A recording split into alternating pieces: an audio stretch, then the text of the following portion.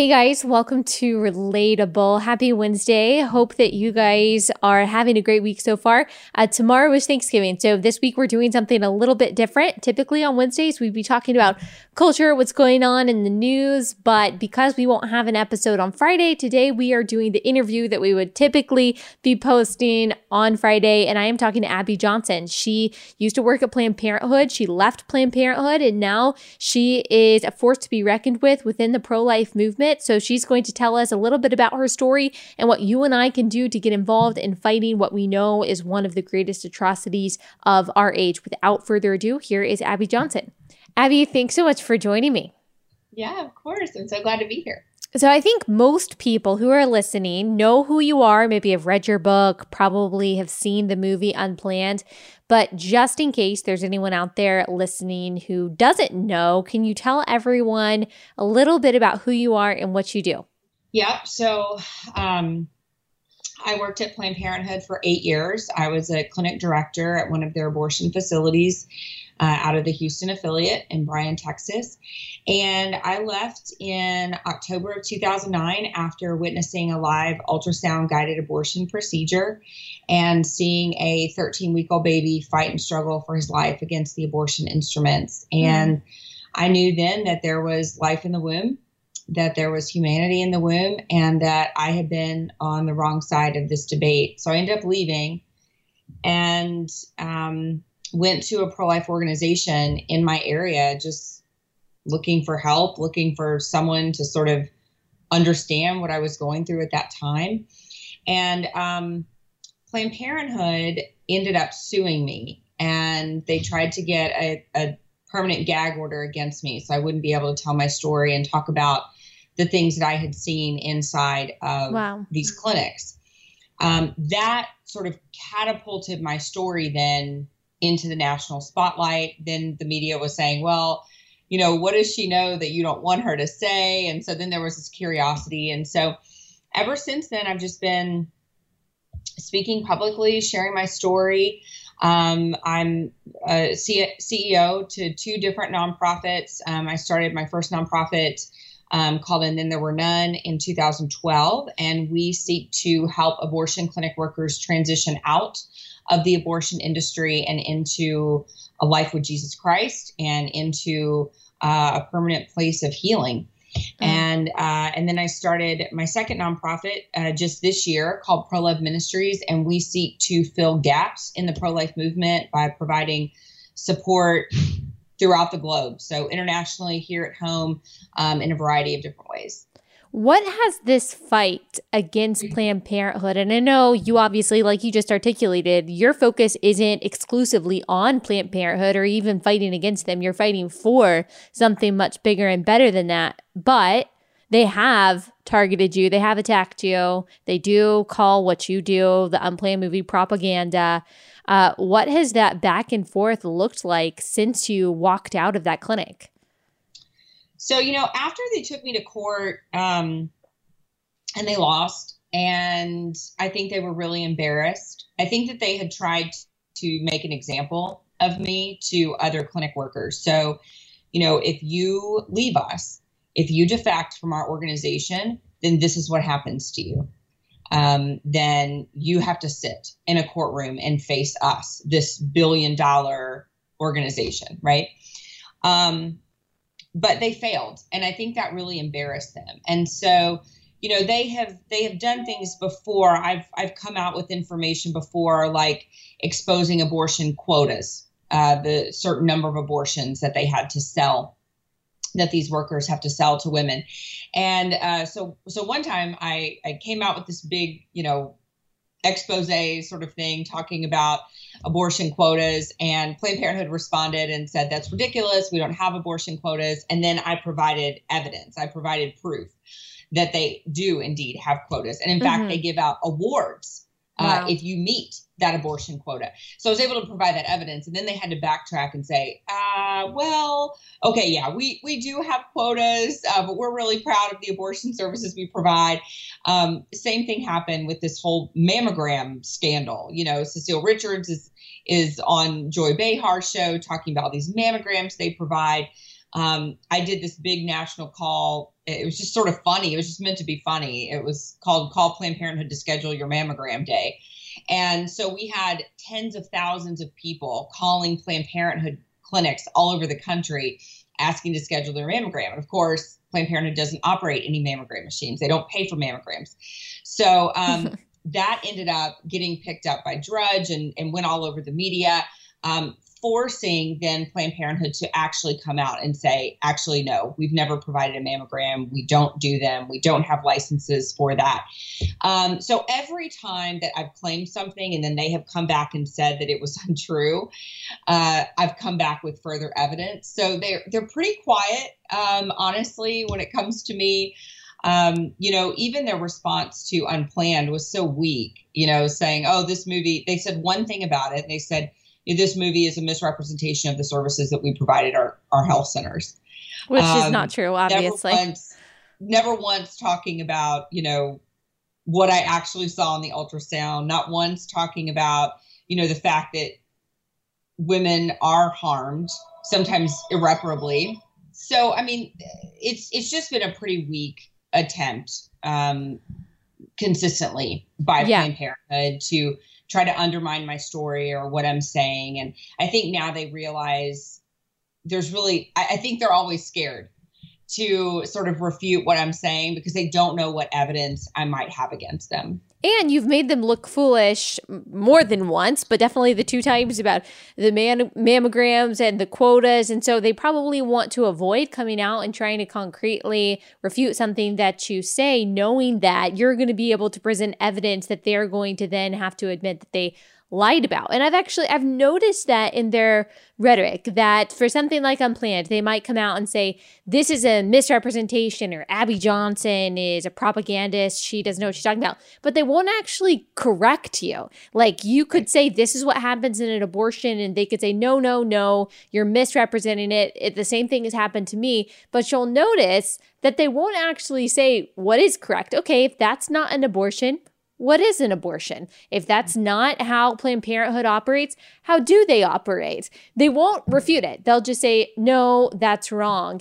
And unfortunately, because they have so many henchmen in the media, they're able to get away with that kind of deceit and manipulation. How do you push back against their obviously falsifiable rhetoric? That's sort of the thing with a lie, right? If you say a lie enough times, people will begin to believe it's true. And that's what's happened with the majority of secular liberal media in our country. Planned Parenthood keeps saying a lie and they just keep believing it without even doing an investigation, without even looking into the claims that myself or other former clinic workers or you or other people are saying. Honestly, it makes me mad. Yeah. And I think that anger, in a sense, that they are lying to women, that they are lying to our society, that they are manipulating people, that they are exploiting women for money, that keeps me engaged. Mm-hmm. And it keeps me wanting to come back and to continually refute what they're saying and to continually educate people. They can say whatever they want. They can lie and say whatever they want.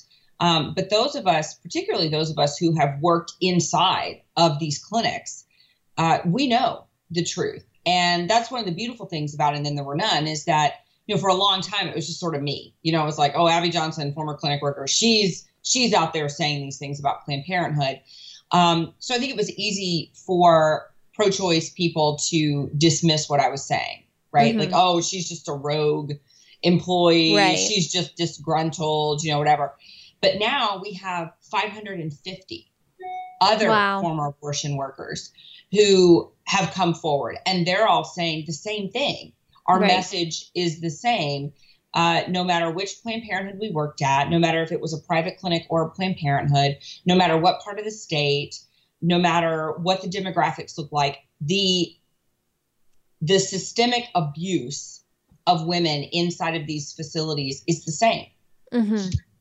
That's so Interesting. It's so interesting that you were able to get the testimony and the stories of people within these Planned Parenthoods, because all we hear about, like we've already noted, all we hear about is that you are either for women or against women. And if you are for, or if you are against abortion, then you are against women. And Planned Parenthood has this kind of media empowered monopoly on being for women's liberation, being for women's healthcare, being for women's compassion. And on the other side of that are us, brutal pro-lifers who want to take away women's choice. Can you talk about specifically how you saw firsthand that that's not true, that Planned Parenthood and abortion providers are not in the business of liberating and caring for women? I subscribed to secular feminism for 8 years of my life, right? I was like a flag-toting feminist, right? And I went to all the rallies and I did all the things and I wore all the pink and I knew the mantra. I said the chants, right?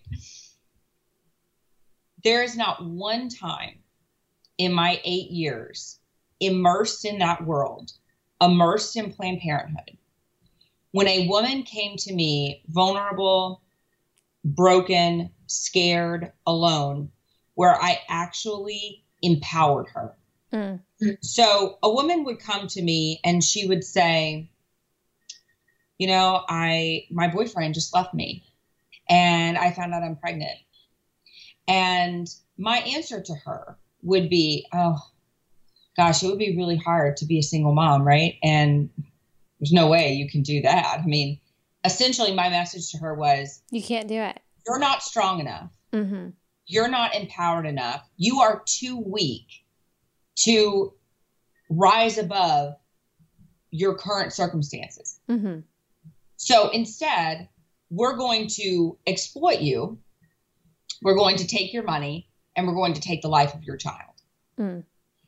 It was the same. A woman came to us and she's like, oh, I'm a student. We were in a college town, so we had a lot of students. I'm a student. I found out I'm pregnant. What do I do? And we would say, how in the world could you ever go to school with a baby? I mean, you'd have to give up your career. You'd have to give up your education, so here, there's no way you can possibly do that. Let us give you an abortion.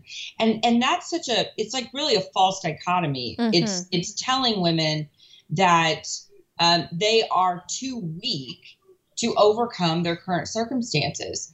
And that's ridiculous. Mm-hmm. People in general are made to be overcomers, right? We're made to be survivors. We're resilient. Yeah. Yes. There are consequences to our actions, but that doesn't mean that hope is lost just because we're dealing with a consequence. Mm-hmm. And so, I think it's just always been interesting to me how they talk about women's liberation, they talk about women's empowerment, but they're actually not empowering women at all. They're actually oppressing them. And then they're making women the oppressor. Did you? Go ahead.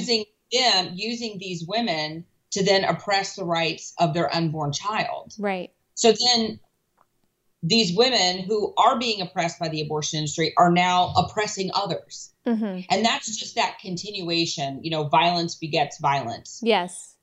Hate begets hate, right? And hurt people is another kind of cyclical saying that we often hear.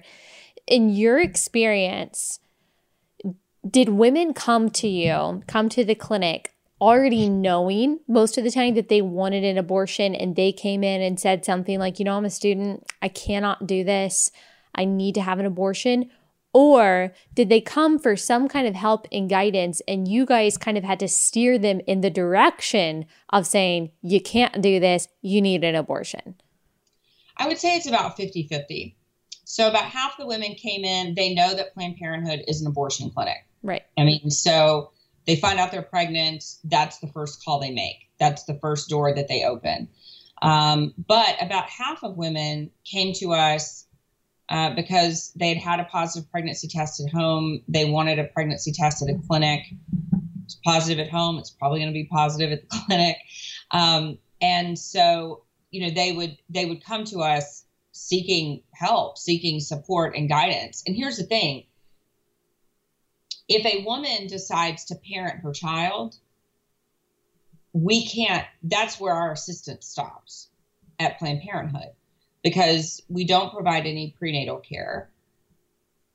We don't have any resources for her, baby items, diapers, anything like that, right? Mm-hmm. So essentially, she becomes a person who is not revenue generating for us. Right. So we don't want her in our doors anymore. Right. So we send her on her way. Right. If a woman chooses life, but then decides to place for adoption, it's the same situation. It's not like we worked with adoption agencies or we got some sort of kickback for adoption referral, right?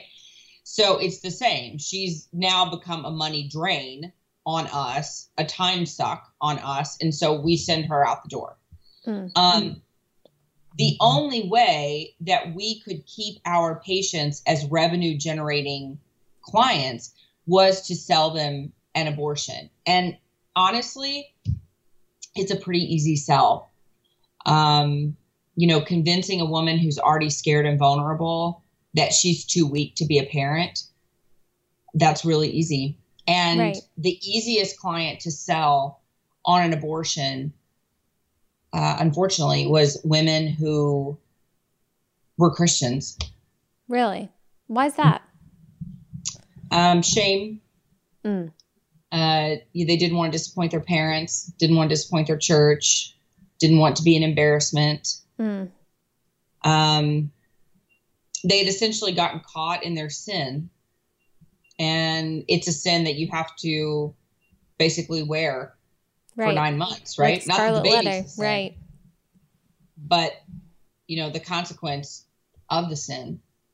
And it's a sin unlike any other, right? Because you cheat on your spouse, you get away with it, nobody knows. Maybe your husband finds out, but nobody else knows. Whatever it is. I mean, right. Sin generally is private. Right.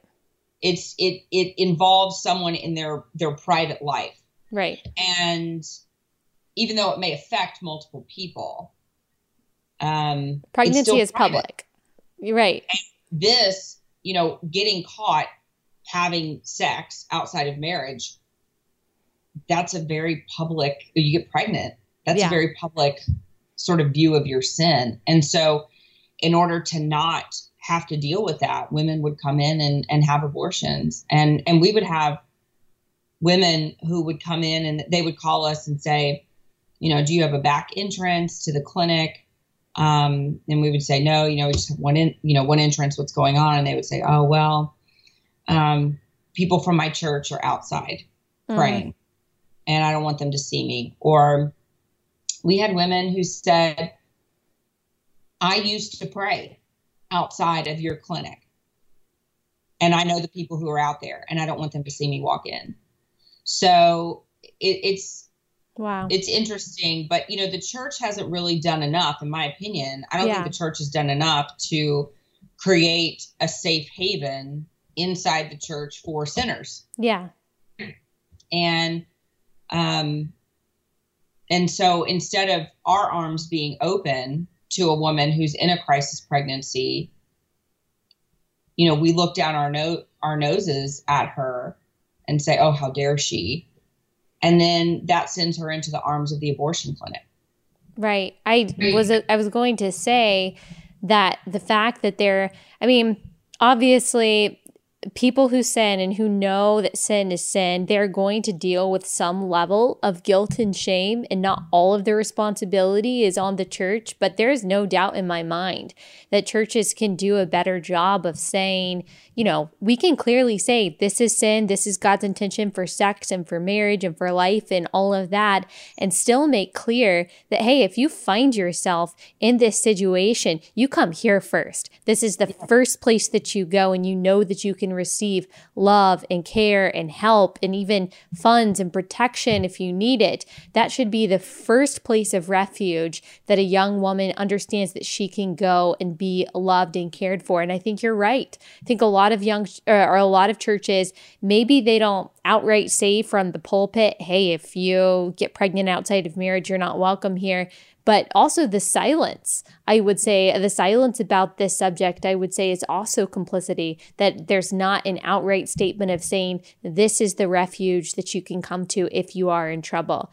So I absolutely agree with that. And we look at what's happening. I mean, look, the highest ordered bishop in the Episcopal Church is now the head of the National Abortion Federation. Wow. You've got the United Methodist Church that has for years been accepting of abortion. There are many unorthodox Judaism accepting of abortion.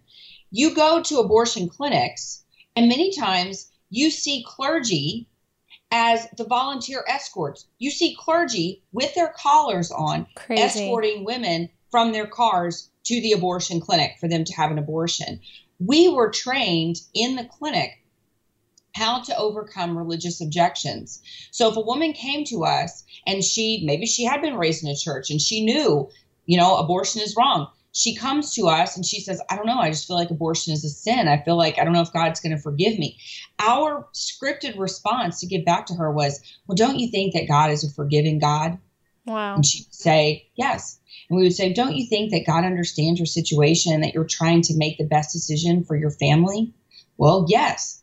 Wow. So even though people can be raised knowing that truth, when you have religious leaders across the world accepting of abortion, escorting women in to have abortions, heading up abortion organizations, national abortion organizations, it is actually very easy to say, hey, guys, we have a problem within the church. Mm-hmm. Absolutely. Right? We haven't done enough. We haven't spoken up enough. It's very easy to justify sin when you are in a moment of crisis. Mm-hmm. And, it's interesting. I was reading about, I'm getting my doctorate right now, and I was reading about counseling through crisis. And it said in this book, it said that crisis is actually a term that means danger and opportunity. And I thought, all of these women, they need to understand that, yes, they might be in a place where they are concerned. They're scared. They don't know what to do. They don't know how they're going to make it from day to day. But that there's also a great opportunity that can come out of crisis. But they've got to find the right people, the right support system, the right community to surround them. And I believe in most situations, the church should be that community. Right. It reminds me so much of what you were saying when you were explaining kind of like the lines that you would give people who have religious objections.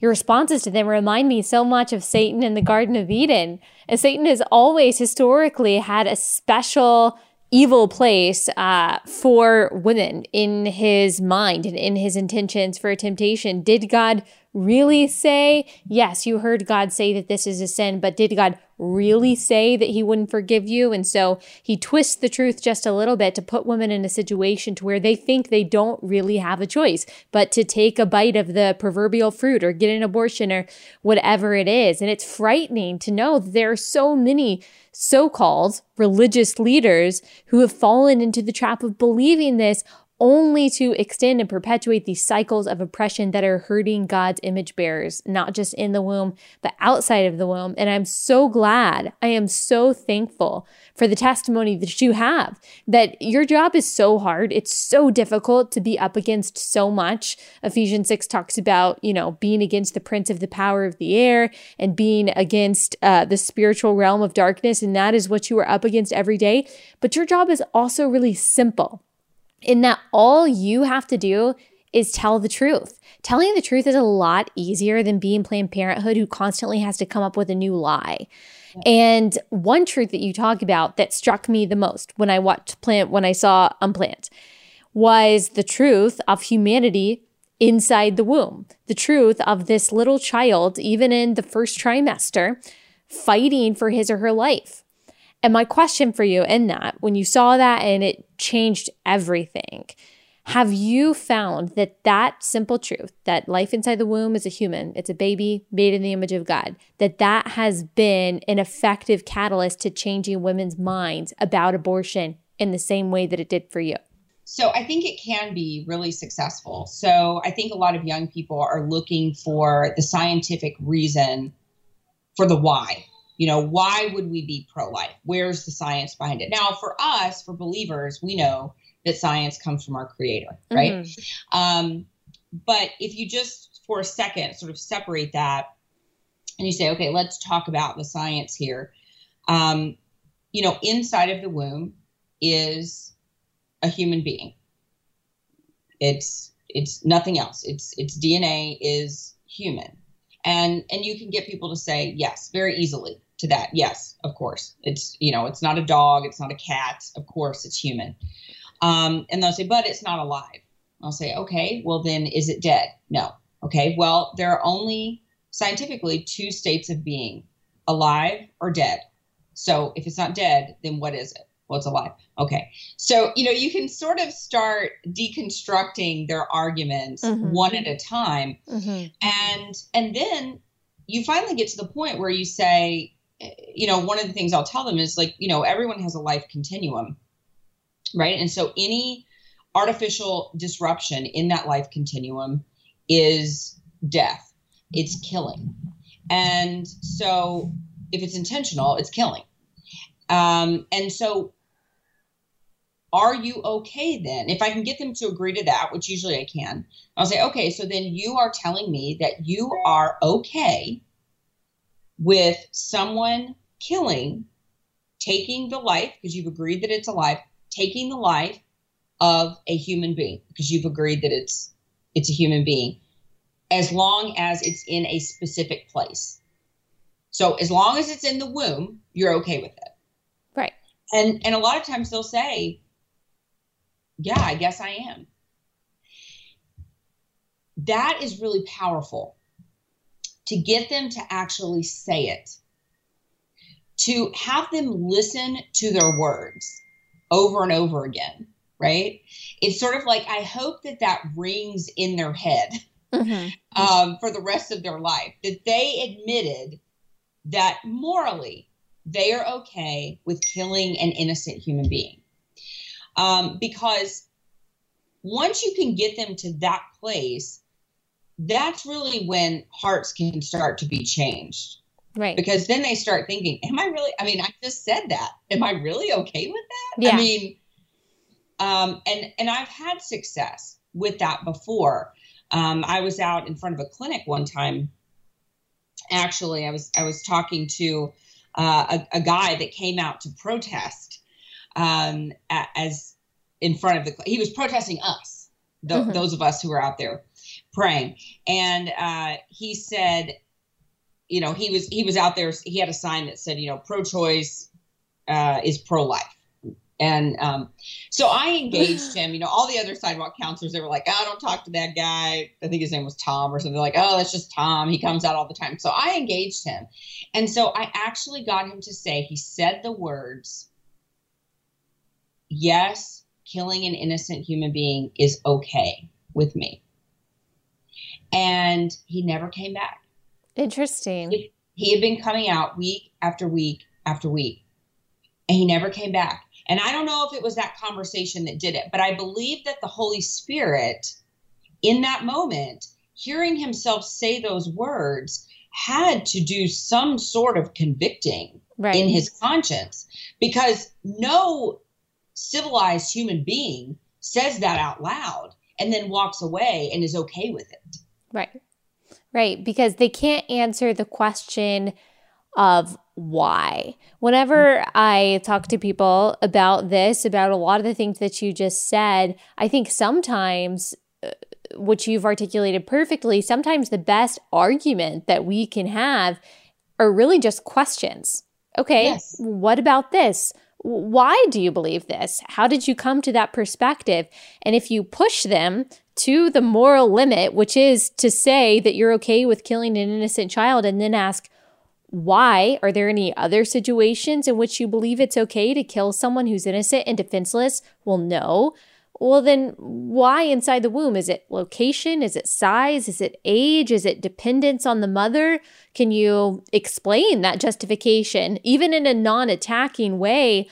And they really start thinking about it for the first time, because I think you're right. A lot of people are pro-choice by default because they have bought into so much of what the media has told them. And when they really start thinking about the scientific truth and the moral truth that's associated with it, it's very difficult, because whether or not someone is a Christian, we are all made in the image of God. And because of that, there is this internal moral compass in all of us. And there is something that appeals to the image bearer inside all of us that says, killing an innocent person just because of, their age or size or dependence or whatever, doesn't sit well with most people, like you said. And so I found the same thing, that sometimes the most effective thing you can do is not to point fingers and say, this is the truth, but to say, why? How do you land on that perspective? Yeah. And if you look at Jesus during his years of ministry on earth, most of the time when the apostles asked him a question, he answered with a question. So true. And so I think that obviously it was very effective for Jesus, right? And so what works for him should work for us too. Right. So I found that asking the why, asking the questions makes a lot of sense. So a lot of times, they'll say, well, and I get this with people who say, well, I'm against abortion except, in cases of rape. And so I'll say, oh, wow, okay. So, and so I'll go down that road, and then getting them to the place where I say, so making a decision who lives and dies based on their circumstances, that sounds a little like eugenics, doesn't it? Yeah. Like that's not, and then they're like, ooh, yeah, because eugenics, that's tied with, Nazis and Hitler. And so then they're like, oh, well, yeah, I guess it does. Yeah. So, it's asking those questions though, and getting them to really think about this for themselves, because you're right. They're just parrots. Mm-hmm. They're parroting what they have been told. Right. And they're being told that to support abortion is the compassionate choice. Yeah. And I understand that a lot of times they are coming at it from a place of compassion, but it's misguided compassion. Right. So that's where we need to help them correct their thinking. But it's a lot more effective if they are able to correct their thinking on their own. Right. Because they are able to kind of work through the fallacies that they might be thinking that we don't even know, because all they've done is listen to, I was sitting 2 seats down from an abortion provider, an abortionist, when I was at the congressional hearing a couple of weeks ago. And she is the head of the Planned Parenthood clinic in St. Louis. And she was asked by Republicans very specific questions. What is viability? Have you ever aborted, full-term baby, and just a bunch of questions about what an abortion is, what circumstances she thinks justifies an abortion. And she wouldn't answer a single question. She wouldn't acknowledge what she actually does, what an abortion is, if it's actually a life inside the womb. I actually heard her say the phrase pregnancy remains instead of even a fetus or anything like that. And so I think if any of us in any situation are on the side that is in the business of obscuring truth in order to stay afloat, obscuring truth in order to make a profit, we should all ask ourselves, why is it the side that I'm on won't actually say what's real, won't actually say what's true? It's very hard for me, honestly, to understand how more people aren't just asking those very basic questions. Hang on, if abortion is moral, as this abortion doctor said in the hearing, why won't you just say what it is? Why not? Yeah, and that's, they've done a really good, you bring up a good point, they've done a really good job of sort of using this lexicon of language, right? So, first it was abortion of a fetus. Then it was termination of a fetus. Termination of, yeah. Then they realized that fetus actually means little one or offspring. So then they were like, that's a little too much humanity there, right? Right. So now it's, maybe they use termination. They say termination of pregnancy a lot. Of a pregnancy. Right. And then they won't say pregnant woman anymore. Now it's pregnant persons. Insanity. So they really are directing the narrative in our society surrounding so many issues. Right. The LGBT agenda, I mean, so many different things. Right. But definitely abortion as well. And so, one of the things that I always tell pro-lifers is not to fall for that. Right. So if somebody comes to me and says, oh yeah, I'm okay with abortion, I'm like, oh really? So, okay. So killing human beings in the womb, that's okay with you, and they're like, well, no, I said abortion. Yeah. And I'm like, oh, do you know what an abortion is? What is an abortion? Right. Let's talk about it. And that opens the door. Right. So I think that we have to stick to language that's not inflammatory. I'm not saying go around and, say weird stuff that sometimes pro-lifers say, like abortuary or abortion mill or whatever. Just use the correct terms to sort of take that language back, to help them understand what they actually support and to stop. They're trying to whitewash it. Right. And they're trying to take all the humanity out right. of the unborn. And we can't allow that to happen. Right. Can you tell everyone about your two nonprofit companies or the two nonprofit organizations, what they do, and if people want to get involved, how they can do that? Yeah. So, and then there were none. We get abortion clinic workers out of the industry. We get them into a place of healing, into hope, get them into new lines of employment. We provide legal help for them if that's necessary. How do you get them? They come to us. So, but we're pretty proactive about it. So we send mailers into clinics. I remember when we would get mail from pro-lifers inside of Planned Parenthood. And what would happen is we'd get it and then we would be like, oh, look what they sent us today. Look what they sent us today. And it would make its rounds across the clinic. So that's what we're sort of hoping happens with the mail that we send in, is that it's sort of sent around the clinic. And it does. I mean, it is happening. Every time we send a mailer, we usually get about 10 workers that come out because they saw the mailer. Wow. So we are reaching out to them. We're also training. We work with Sidewalk Advocates for Life. And so we train those sidewalk advocates the best way to reach out to abortion clinic workers and abortion doctors as they're walking in and out of the facilities on a daily basis. But a lot of it's word of mouth. If we can get one worker out of a clinic, we can usually get several. Wow. Because nobody likes working in an abortion clinic. Mm-hmm. And so they're always looking for a way out. So if we can get one to take that step of faith and to leave, and then we can provide help for them, a lot of times they will reach back in to the people at the clinic who are still there and say, hey, remember how we always talked about getting out of this place? You can do it. These people can help. So we've actually, because of the workers who have left, we've actually been able to permanently close 21 abortion facilities. Wow. Because they haven't been able to get workers to work at the clinic, because we've been able to drain clinics entirely of all their staff. Wow. Or because these workers came forward to different legislative bodies, different officials, licensing agencies, and we've been able to help them with legal representation, get these clinics shut down because of regulation issues or health and safety issues, whatever it may be.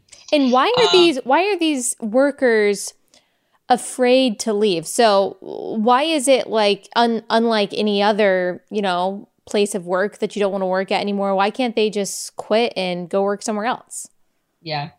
So it's, working in the abortion industry, it's not like working anywhere else. So there's going to be a lot of spiritual warfare that come at these workers when they're even thinking about leaving, and then when they do leave. But they are basically told, if you leave, we'll sue you.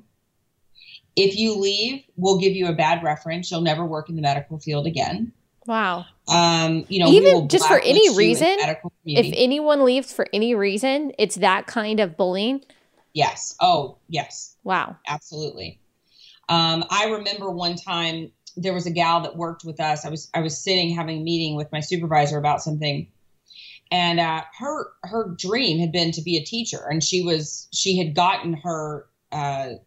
finishing up her bachelor's degree in education. She wanted to be a teacher, and she had worked with us for about a year just to make money until she was finished with school. She came in to the office one day and she told my supervisor, I just want to let you know, I'm going to start, applying for jobs over the summer to be a teacher. And she said, my supervisor said, you really think that any school system is going to want you after they know you've worked in the abortion clinic? We're going to make sure that anybody that calls us knows that. Wow. We're going to give you a bad reference. Wow. And she was a great employee. But it's this, they're definitely bullying workers inside of there and convincing them that they can't leave, that they're stuck. Wow. So there's definitely that. But, it is true. Once somebody works in the abortion clinic, it is very hard for them to get a job in another medical clinic. It's hard for nurses. It's just hard. So even though the medical community by and large supports abortion, these doctors don't want people who used to work in the abortion clinic in their clinics because they know that it's not sanitary. They know that they cut corners. They know that they participate in Medicaid fraud. They know that they are, they could be potentially dangerous to their own lines of work. And so they don't want them in their clinics. They're willing to support them from afar. Okay. Tell me about your other nonprofit. Okay. So, if people want information about it and then there were none, they can go to abortionworker.com. Okay. We'll put it in the bio for this. We'll put it in the info for this episode so people can just click on it. Okay, perfect. And then, so I started seeing, after 10 years of being out of the abortion industry, I started seeing just some gaps in the movement. We're doing so many things right. amazingly well. We've got, over 2,500 pregnancy resource centers that are reaching out to moms in crisis, providing resources, providing limited medical care. Those centers are just doing an amazing service. We've got, post-abortion recovery groups, hundreds of them all across the country for women, men, people who have experienced abortion in their lives. So we've got educators, abstinence-only educators in our schools, trying to make a difference with our children. So we've got all these different ministries. But I felt like there were still some gaps, some places that needed to be filled. And it's one of those things where I kept praying. I kept saying, God, if you could just tap somebody on the shoulder and say, hey, could you go start this organization? That would be awesome, right? And then I realized after praying that for over a year, he's like, hey, dummy, it's you, So we started Pro-Love Ministries, and it's an umbrella group, essentially. And we have several ministries underneath Pro-Love Ministries. So one that's probably the one that people know the most about is called Love Line. It's a crisis line for moms. So maybe moms that don't have a pregnancy resource center in their area. Maybe moms who have older children that can't be serviced by a pregnancy center, but they need help with their rent, with getting food on the table. There's just a lot of different circumstances. Right now, we're working with 4 different victims of domestic violence. Wow. Getting them into safe housing. So, there's a lot of issues that come up that can't be filled by pregnancy resource centers, and that's not their calling. That's not what they're meant to do, right? And so we wanted to, and there's domestic violence places out there. There's rape crisis centers out there, but a lot of those support abortion. And so we wanted to have a pro-life alternative for these women. And so that's one of the things that we're doing. We also operate the Pro-Life Women's Conference, which is the largest gathering of pro-life women in the nation. We have over 800 every year that come together. One of the things that pro-choice groups are really good at is conferencing, networking together. just being together, strategizing together. And we really failed to do that in the pro-life movement because we're all very busy doing our own things, right? Our own ministries. So 5 years ago, I started the Pro-Life Women's Conference, and that first year we had 400 people. The second year we had 500 people, and it just continues to go up. And now we're selling out every year at 850 people. Awesome. And it's such a time of like just refreshment and healing, really, because doing this work is hard, as you know, battling against this morally decaying society and being countercultural. It's hard. It's swimming tough. upstream is tiring.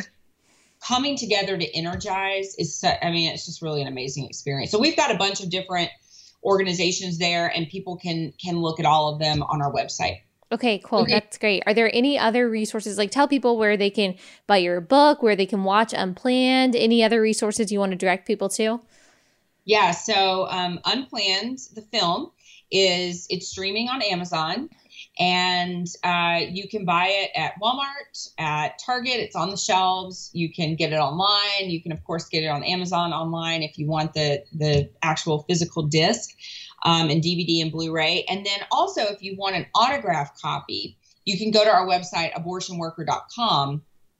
And on the store link, you can actually get autographed copies of Unplanned, the movie. You can get autographed copies of Unplanned, the book. You can also get autographed copies of my second book called The Walls Are Talking. So we've got a lot of really great items there that people can check out. That is so great. And people can follow you on Twitter, correct? And on Instagram? I'm on Twitter, I'm on Instagram, I'm on Facebook. I try to be social media savvy. I'm not very great at it, but I think it's Pro-Life Abby Johnson is your handle. But yes. We'll double check, and we'll put that in the description as well. Thank you so much. I really encourage everyone out there to go watch Unplanned. As someone who is pro-life, the scene of what Abby saw that really changed her life and changed the direction of where she was going, it totally broke me in a very hard, difficult way, but in a very good way. And even for those of us who know that it's life inside the womb, we need to be reminded of that. And sometimes we just need to see the stark reality of what abortion is to kind of get a kick in the seat that tells us, oh, we need to be doing something about this. This isn't something that we just think about and we cry about. This is something that we do something about. And Abby, you are such a perfect example of putting action to your beliefs and your convictions. And I'm just so thankful to God for you. So thank you. Thank you so much for what you do. And thank you for joining us. Yeah, thank you so much, Allie.